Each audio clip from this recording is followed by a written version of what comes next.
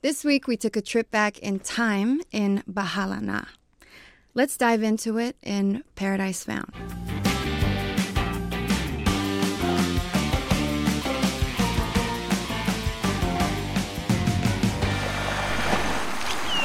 Hello and welcome to Paradise Found, the official Almost Paradise After Show. I am Yael Tygiel. I'm Kiyra Lynn. Kiyra, today we're discussing Bahala Na. Ooh, you got that accent right, girl. You speak Tagalog? I do not.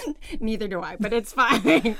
This episode is based on a true story. Yes. The episode is actually based on the executive producer and co-creator Dean Devlin. His grandfather wrote a book called Bahala Na, which I believe the majority of the storyline is based off of. I really, really loved this episode. So far, I think it's my favorite. Wow. Yeah. I will say I really enjoyed the clear nod to Leverage and Leverage Redemption, doing a flashback where our characters take on the characters from the past. Beautiful homage. I loved seeing it done on this show. Something that has not been done on Almost Paradise. With the flashback, I will tell you what I loved. Ernesto in the wig. Ernesto with hair. It's obvious that he's the young Silvio, but it's a different look. I felt similarly with Kai and the braids. They've been pretty consistent in terms of their costuming and their styling. It looks like, they maybe do 1 to 2 changes per episode. So to see them in a completely different environment and wardrobe was a really nice change. Absolutely. I think also giving us this history that I personally have never heard any of this stuff before. This is not something that we are taught in school. And so to hear it is so interesting. What did you think about Maria? What were your thoughts in terms of her as the investigative reporter?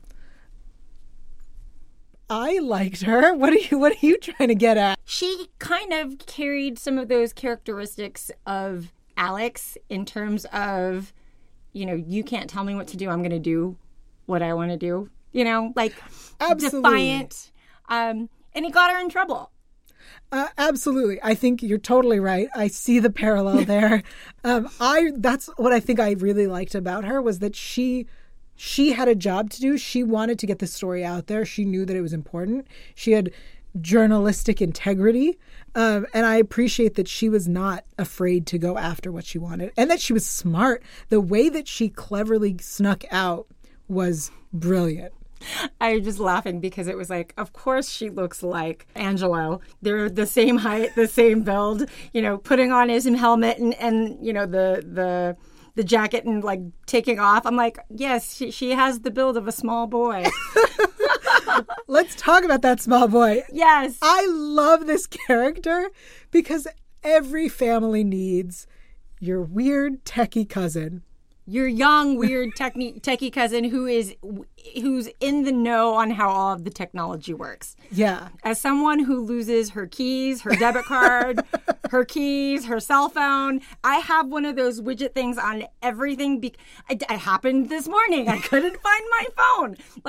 I felt Lolo Silvio's pain when he couldn't find his wallet. I really enjoyed that. I think he's such a fun character, and I want him to join the team.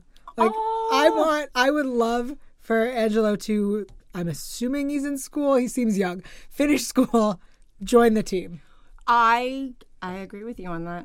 What I also liked about being introduced to Ernesto's family is in season 1, he talks about him coming from a small town where his family is from. Mm-hmm. And so here we are, we're finally seeing this small town. He mentions to Alex it's taken him 2 years to come and visit, and there are a lot of alamares. But let's talk about Lolo Silvio. Yes. I love him. He is so crotchety. And I don't know any Lolos that are like this personally in my Filipino family, but I just loved how Lolo Silvio likes things the way he likes it, and nobody's going to tell him otherwise. Let the dead bury the dead.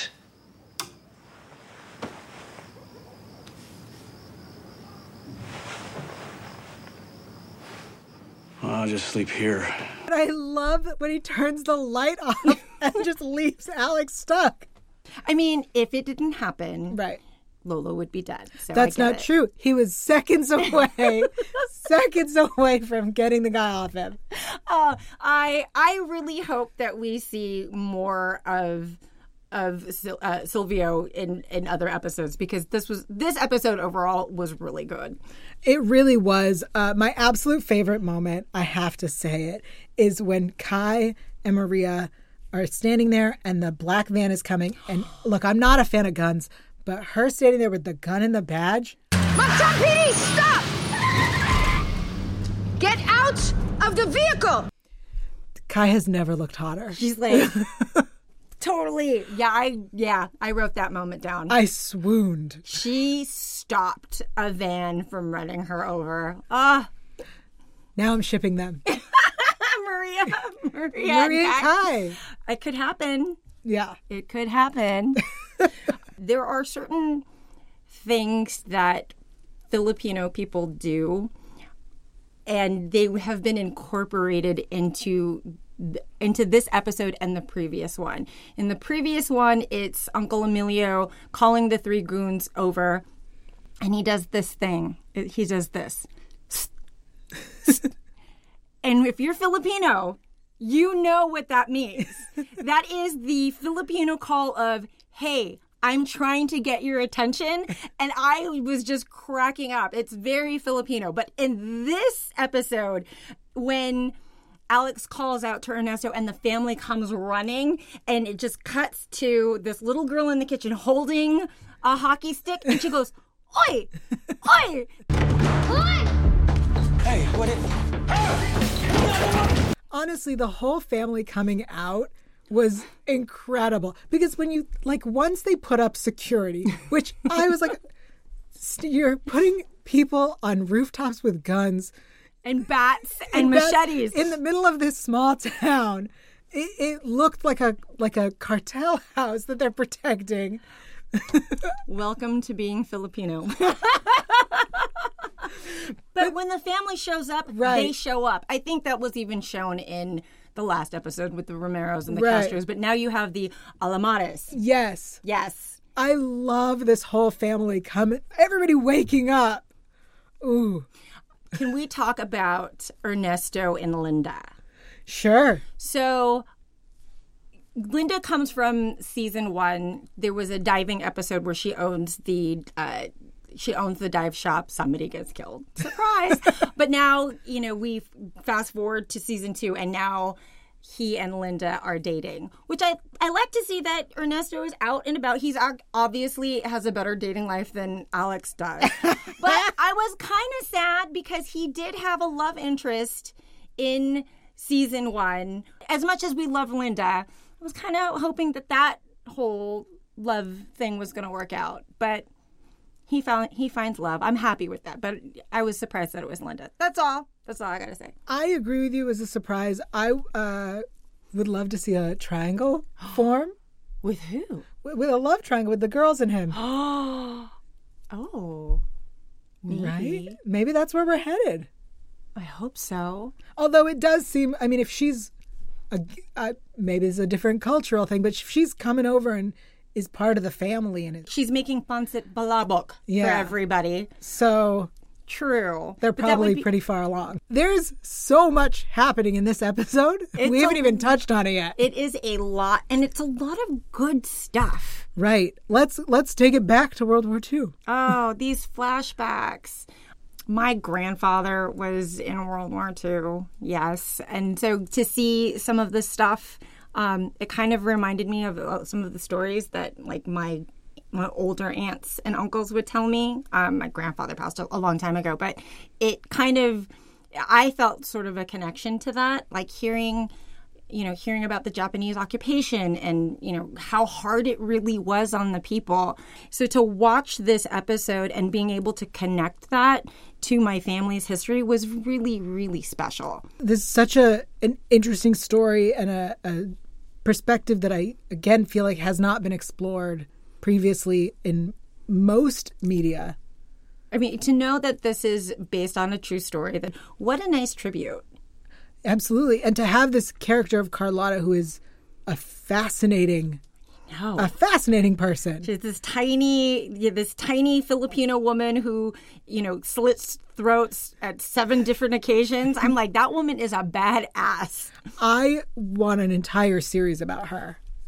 Oh, yes. I actually really, really agree with you and would love to see that as well. I mean, this episode had just badass women all over the place. Yes. We already talked about Kai. And Maria, also at the end, when she is like, I'm getting the story. Like, she literally is getting saved and is like, I have the story still. Are you all right? All right? Are you kidding me? I got the story of the year. This is a woman of purpose. This is a woman with morals. She's willing to die for the truth. And yeah, I thoroughly respected that. The moment that she says, Guess I'll never get to write this part of the story. But I gotta know, how does it all work? Who gives the orders? Ruby Fernandez? I was like, yeah, good call. Good call. This episode was so well done. And the fact that, we wrap it up telling Sylvia what happened and the truth and getting that story out. It's really nice, especially, after this show it's a modern cop show. So to see something different was really, really enjoyable. I thought that we were going to have a Titanic moment at the end where, Grandpa Silvio is laying on the he's laying on the bed with, Carlotta's photo and the medal. And I thought this was her, throwing the diamond into the sea and then going to, falling asleep and going, dying. I don't know if Grandpa Silvio died. I hope he didn't, but that's literally where my mind went. I don't know about you. No, okay. I'm the weird one. No. It's true. Grumpy Grandpa is still alive. That's not the way he's going out. No, definitely not. We still have so much more to discuss in this episode. So much more. So don't go anywhere. We'll be right back.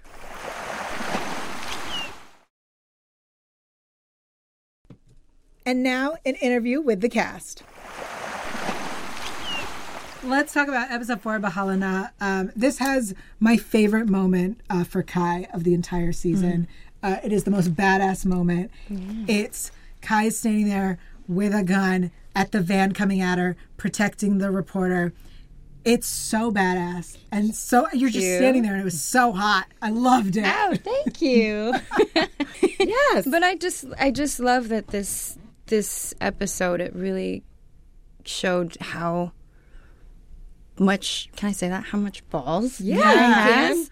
Like, she's really like someone who will step in front of the fire for anybody because she really believes in, doing good and protecting her people and her community. And that's what she was doing. And I really felt that, too, in that scene. So thank you for saying that. Yeah, no, absolutely. I think for both of us separately, when we came to talk about it, it really just struck a chord. It was like she literally stood to, risking her life in front of a huge vehicle. Coming right at her. Yeah, and was just like, this character felt so passionate about saving lives that she was willing to risk her own life. In that moment, it was especially apparent where Kai's heart is. Yeah.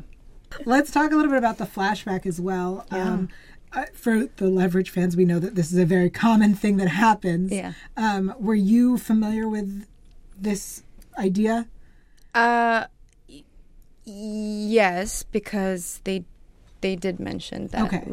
I mean, they do like to do it on Leverage, and when that came up, Christian did sit down and tell me that this is a thing. This is a thing. And I'm like, oh, that's awesome. Like, I mean, I get to play somebody else, and I get to play another badass woman. Yeah. Can I say that? Absolutely. Yeah, I can play another woman who's so strong and who's just, she pretty much commands the room, which I loved about Carlotta. Yes. I feel like seeing you as Kai and seeing you as Carlotta, there you see you're physically so different, the way that you embody these characters. I sat down with Dan for this episode, and I wanted to sort of understand the direction he wanted to go with this character of Carlotta.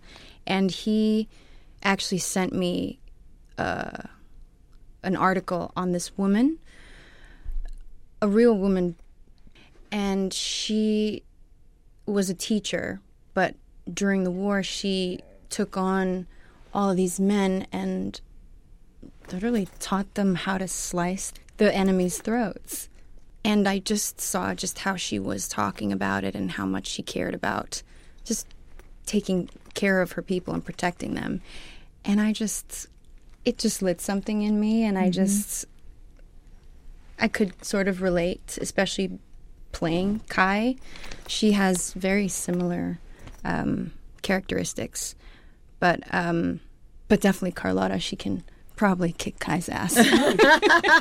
If put in a ring, put in a death room. match, Kai or Carlotta. No, but Depends on the weapons, I guess. that's true. That's true. But, knowing that Carlotta was actually based on true events, I mean, how delicate do you take on a character like that? When I watched videos of her, it was just easy to sort of understand where she was coming from because, I mean, again, I sort of understood that with Kai. It was very overwhelming, though, to be able to put on her shoes and play that person. But it went seamlessly, though, with the dialogue and what she was saying and being able to also work with the people I was working with on the set. It really was able to bring that character out. So I hope I did a good job. You did a fantastic job. Yeah. Thank you. What I really loved and kind of brought it a little bit close to home, my family, obviously I'm Filipino, but I had family who was in the war, and hearing stories that were passed down to, its history, but how vicious the Japanese treated the Filipinos, and then being able to watch this episode and seeing how, they fought back, and hearing that side as opposed to the side that I hear of, the torture and the, the dismay and the death. So it was, this episode, I was one of my favorites and really, really was personal. So you guys did a fantastic job. Oh, wow. Yeah. Oh, thank you. This is an Ernesto-filled episode, which, we all loved talking about. And can you talk about working with the actor who plays Lolo Silvio, Leo Riel? Yes. He was so good. Wasn't he amazing? I've worked with him on stage and on screen for a TV series. He was not unfamiliar to me. We've done projects together, and he is a wonderful actor. He's a great human being, and I told him so. After we shot that, he had gone home already. I messaged him and I said, you give so much in a scene that all I really do is react to you, because I don't have to do much, man. I'm just gonna react to you. In season 1, we hear a little bit about Ernesto and his family and how he comes from this village that's not that far away.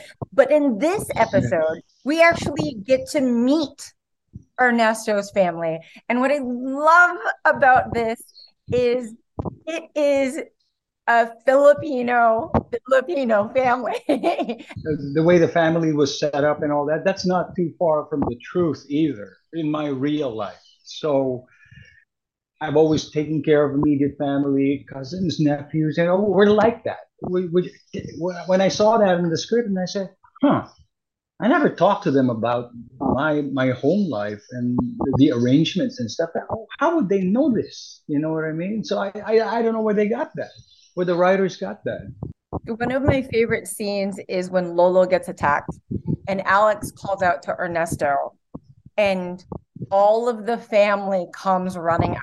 Yeah, that was one of my favorite parts. And yes, we did it over and over again just to get it right, because you have to get everything right. You have to get the moment when that whole household just says, we've got to do something. We have an enemy. We are going to take them down. And all of that. It's like one consciousness flinging from the child to the uncle to the boom, boom, boom, boom. They all know what to do. It's unrehearsed, but that's the way we are. And that was perfect. That would be the type of family, that's my kind of family, Ernesto would come from. It's exactly that, protective of each other. I'll catch the bullet for you when it's time. That's the way it is. That's the way life should be. Ernesto also has a love interest in Linda. Did you know that this was coming? Not in this fashion. I knew the actress was going to come back somehow. I didn't realize it was going to be that way. And when Gary told me in an email, I was like, "All right, that's terrific. I think it's a good pair. It's a good match, because he would like somebody like Linda, don't you think?" I agree. So I have one last thing about this particular episode. In the Silvio flashback, Ernesto has hair. What did you? Yeah. Whose idea was that? Was that planned? How did you feel about it? Oh, that came from, and it was brilliant, of course. I believe that came from Dean. So when I heard about that from the makeup people, that was going to happen, I said, okay. I've worn wigs before. I played Judas in a couple of productions of Jesus Christ Superstar and stuff like that. And they were always terrible. We always had to alter them because the wig has to look like you could actually grow it. I actually had hair up to here. I had long hair. I ponytailed it. I was doing it for roles and stuff. It was exactly, I don't know how they got it, but I described it to the makeup experts, and I said, my hair wasn't voluminous, it wasn't like a mane of a lion or anything like that. It just grew, and it looked nice. You could ponytail it and stuff. And then they showed me the wig. I was shocked. I said, this might work. And I was double shocked when I put it on. I said, let me take this home. It was easy to put on and easy to take off. And I sent them pictures. From Cebu, we are talking to stunt coordinator Rodney R.J. Cook. Let's check it out. My name is Rodney Cook, and I'm the stunt director. And I buzz around and do crazy stunts and direct. My background comes from extreme sports. I do a lot of jumping and flying. And I've done stunts for about 28 years. I started on small TV shows and progressed into big blockbusters like Lord of the Rings and Avatar and King Kong and the likes. The role on my set is that I take care of all the action. I coordinate and I put together all the action scenes. I put previews together, which are like little mini shoots. And then I direct pretty much all the action scenes and advise as well to help the directors to emphasize their vision, enhance it. The most fun and exciting scene so far there's been a lot of traffic, car driving, like multiple cars, etc. And it's quite fun screaming down roads on the cars. But also we've had some really cool boat action as well. I love the water. So between cars and boats, good fun. This season and last season, the biggest challenge is communication for me and infrastructure. So I'm from New Zealand. My Kiwi accent sometimes is very strong. People go, well, okay. But the main thing is, the biggest challenge for everyone was building a new studio, because we lost our studio in the typhoon, and getting those systems back in place with a new production company. The biggest surprise that I learned from stunts is that in the Philippines is that there's not many stuntmen or Filipino people that can swim, believe it or not. So I had to train my stunt team to swim. That was challenging, but also a big surprise as well. But what really surprised me in the Philippines is the diversity of locations as well, and the traffic. The thing that sets this production apart from the other productions that I've worked on is the people and locations. You can't get it anywhere else. Very hard to explain from someone from an outside point of view, but I really enjoyed my experience. I enjoyed it the first time around, and I loved it the second time around as well. I've got a completely new crew, and they're just as good as the first crew, if not better. We had to go into training for that because some of those martial arts I'm not familiar with, but I do box. So knowing that, it's just like applying what you know from boxing with the twist to the stick fighting, which is arnis, and the judo parts and the striking parts with the kicks and stuff. I mean, I'm familiar with that because I've dabbled in it, but you still have to train. And it's a little more specific to film. You know, there are things you can't do too fast. You got to slow it down. You have to exaggerate some things you don't, and you have to act while you're doing it. So there's a specific way that Ernesto, I feel, fights that is not dissimilar to the way I would fight anyway. I think the audience would notice from season 1 that I don't yell. I don't go, rah! I don't do any of the yells or the faces, the grimaces that go with a fighter, which is what you usually see on screen. I wanted him to be just blank.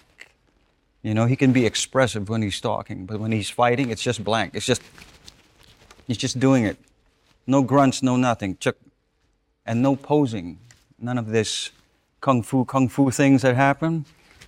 You know, it's just that he just does his job. He just stands there and waits, and then when it's time, and he stands there again. So he's very robotic in that sense. After I do a stunt scene there's always this rush. This adrenaline stays with you for a while.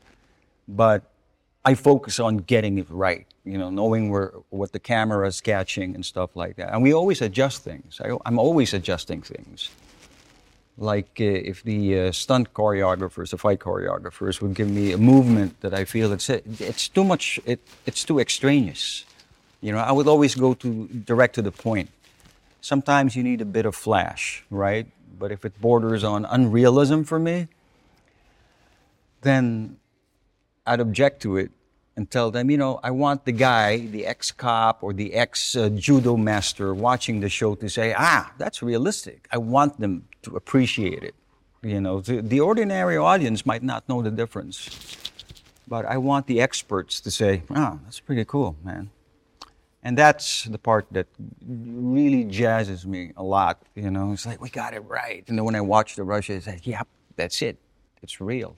Working on all the stunts on Almost Paradise is just, it's so much fun. Because I knew coming into the show, we had to do, you know, a lot of active fight scenes. Going into it, I didn't really know too much about, you know, all the different, you know, martial arts and things that I had to go through. But being able to train for it was another level. With the guys on set and just working with the whole team, it's just, it makes everything exciting and fun, and it's not like you're working. So, yeah, I really enjoy it. And I've learned a lot of moves that I could use on my own, too, so it's awesome. Doing your own stunts, I mean, I've done my own stunts now since I started in this business. I was very fortunate. I was very fortunate to be on a television series called Angel for Joss Whedon. However, I was an expendable character. So they didn't care if I got hurt, so they just let me do it. And then that carried over into Leverage when John Rogers hired me. He knew that I did that kind of stuff. Kevin Jackson was the stunt coordinator on that, and he allowed me to do all of it. And, you know, and really choreograph the fights as well. And so I walked into that, to Almost Paradise with that knowledge and really with that experience. I mean, you know, it's a dance. You got to have a good dance partner, but you also have to be a really good lead dancer in that situation. And I can't dance, but I can fight. So it's really great. And then, you know, to have the stunt team that we had that came out of New Zealand, and it made my life easy because they would choreograph some of the fights, and then I would come in, and they always knew that I was going to change it to what I'm comfortable with and what I think may look better on screen. And to have that, not only to have a stunt coordinator that trusts you, but to have an executive producer and creator of the show that trusts you to continue to do all this stuff. You know, I mean, people don't realize I got 17, 10, 17, 5. You know, I've been stitched open so many times, it's ridiculous. And the one thing that I can say, and this is a good thing, it sounds bad, but it's good, is that I actually have been sent to the hospital more than I've sent people to the hospital. And so for an actor who does his own stunts, stunt guy, that's a really good resume to have. Working with Christian it's like going to college. It's a learning experience, both in acting, in choreography, in stunts. He's a master at it. You know, the choreography, the holds, you know, he's a wrestler too, you know. I've always said to people, I'd fight anybody with any kind of art behind them, but the wrestler, somebody like Christian, you know, they just get a piece of you and it's like a python. You can't move, right? That scares me. You know, there's people who hold and grapple and stuff. You try to stay away. So I'm more of a striker. I mean, working with Christian, I know he's had that background. Just he's been doing stunts like most of his career, and just having him on set and sort of walking me through it and guiding me through it was just a blessing, because he definitely knows what he's doing, and he also cares a lot about how you feel about it and what makes you comfortable. So I love working with Christian. He's so talented. It wouldn't be Almost Paradise without Christian Kane. Let's talk about episode 4, Bahala Na. This episode we got flashbacks. It felt very leveragey to have a flashback. Right. How did that feel for you to bring that leverage magic? Well, you know, we always talk about doing it on leverage, because every time we do it on leverage, it becomes one of our most, you know, favorite episodes for the fans. And we didn't do that this year. On the last season of Leverage. We didn't do that this year, last season. So it was fun for me because I knew what we were going to get into. And you always get to where, how do I put this? Let me just talk about Leverage for a second. On Leverage, we get to where, and we get to do it on Almost Paradise quite a bit as well. But on Leverage, we always do it. We get to where we're actors. Christian Kane comes in to play Elliot Spencer, but then Elliot Spencer gets to play Johnny Lunchmeat or whatever it is and we get to put on a hat as an actor, and then that actor with the hat on gets to put on another hat. And in a flashback, you get to even put on another hat. And it's so much fun to do, to go 4 rows down in the hat section to build a character. And I was trying to explain it to Art and Sam, and I was like, these are really, really fun. And they got behind it, and we just had a blast, man. And it's so much fun to do. And it is a little bit, you know, if it ain't broke, don't fix it sort of thing. And we know the success that we have with those on Leverage, and so we gave it a shot, and I think that we won big time. Absolutely. Yeah. Did you have any advice to give to Art and Sam to be like, let me explain how this works and why it's so great? No, because they're two different characters. I mean, you know, I didn't want to say too much. Obviously, with Beth Reesgraff and Aldous Hodge playing Parker and Hardison, I don't have to tell them anything, and I sure as hell I'm telling Gina Bellman anything. You know what I mean? Gina's got it down. So I don't really I don't have to tell them. And so I just didn't do it with this one. I wanted to see if I could lead by example, but then my character really didn't have that much stuff going on. I thought he was going to, but then he didn't, and I really wanted to play it back. There's something about Leverage that has carried over into Almost Paradise, and that is the fact that whenever somebody's turn to shine on Leverage, everyone takes a step back. Mm-hmm. If it's Beth, if it's Aldous, if it's Gina, if it's Noah, we have all, and we don't do it, we don't talk about it, we just do it. You let that person shine when it's their time to shine. And seeing that my character wasn't the one that you really want to focus on in the flashback, I just stepped back and let them do their own thing. It was really Art's time to shine, and then Sam to play a character like this that she's never played. I wanted her to really shine. So I took a note from Leverage, and I stepped back and let them go do their thing, and it was very successful. The thing about this is we surrounded ourselves with really, really talented actors. Most people don't know this.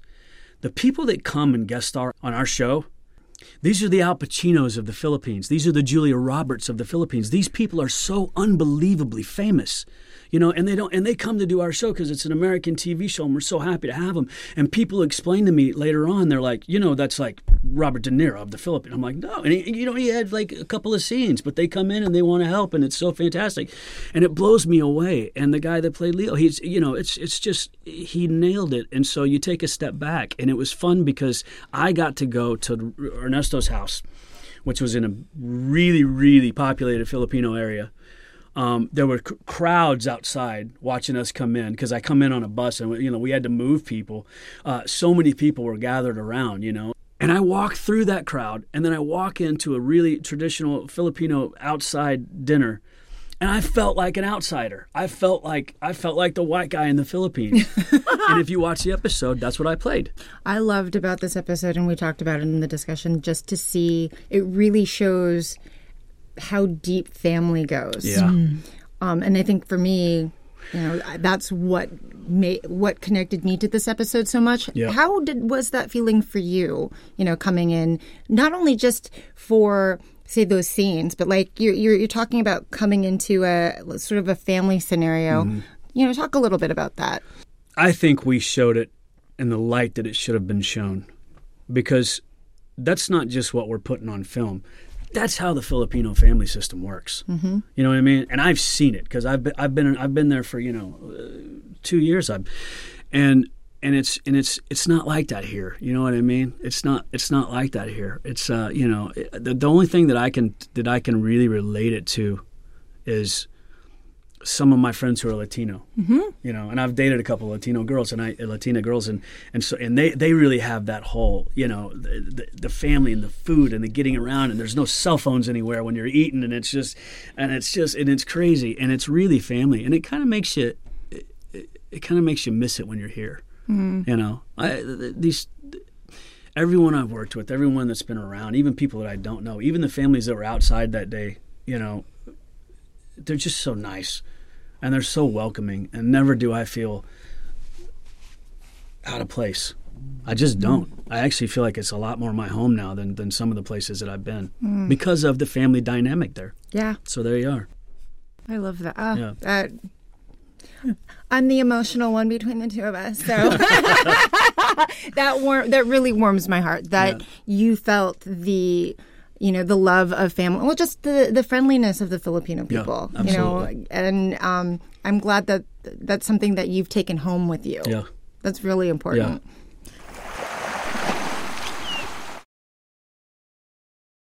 Let's talk a little bit about episode 4 of Bahala Na. I want to know, from a production side, what do you do to signal like the present versus the past?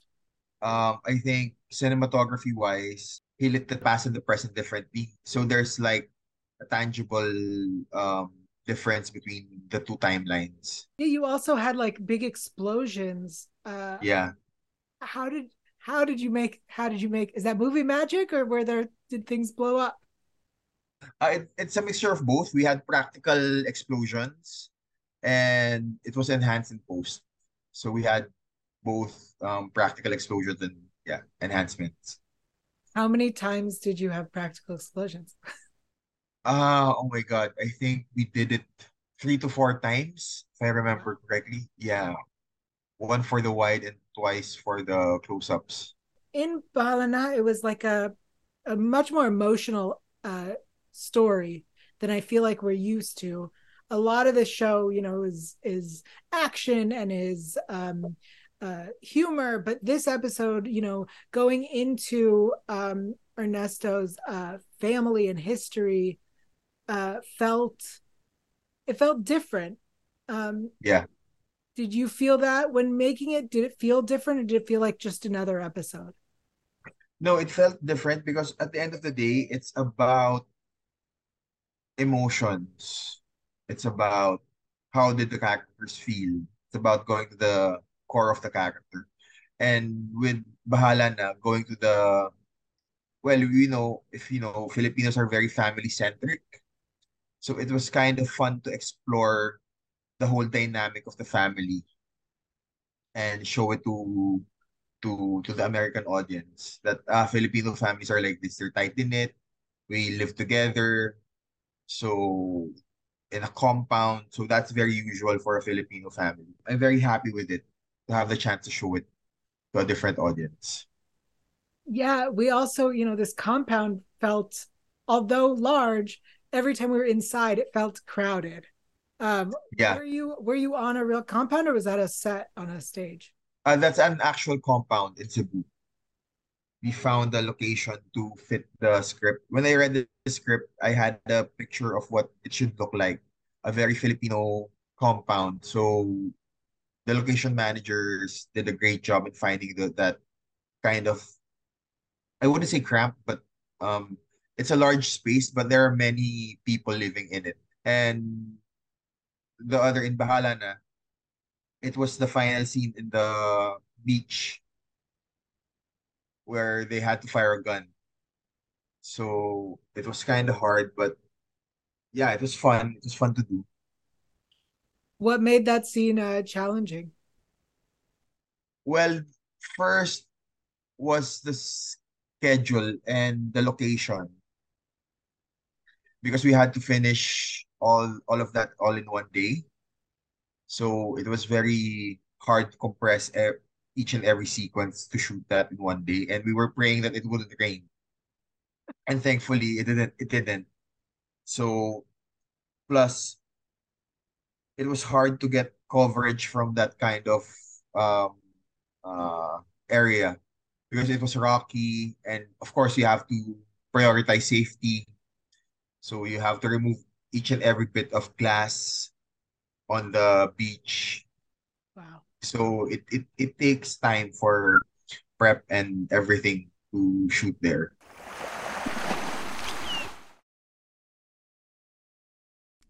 Let's take a tour of the chief's office with Noni Buencamino.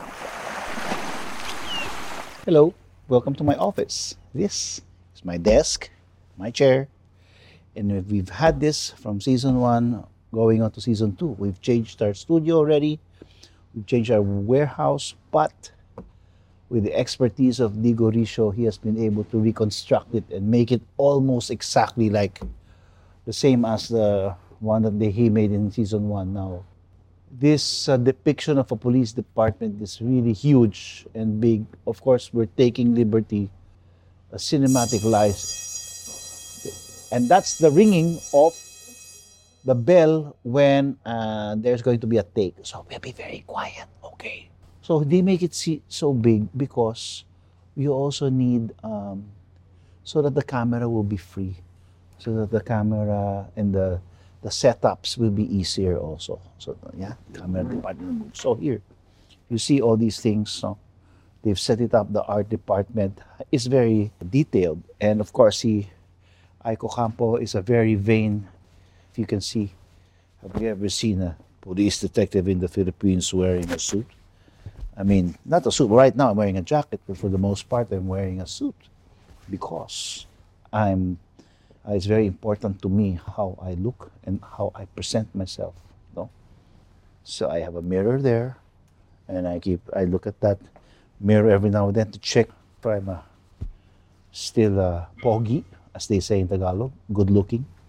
So that's very important to me. See my picture? This is my picture there. You know, when during season 1, that's been there already. So let's move on. There's a couch here. We've done a lot of scenes already here with Alex Walker, Kai Mendoza, and all the others. Yeah, and you notice, yeah, they studied how probably a police department looks like. So we all these cases and this paper, lots of paperwork, pictures there. Yeah, and so we're now going into the investigation room. Okay, so I remember doing a lot of my speeches here or briefing, that so-called briefing when I talk to the policemen. They're mostly here, seated on the tables formally. If you can see this long hallway, diba? Impressive, Looks real. Then here, this is the interrogation room. I think my very first scene with the great Christian Kane was here. And we had that's another sign for us to say, keep quiet, don't talk too loud, because we're doing a take. They're doing a take somewhere else.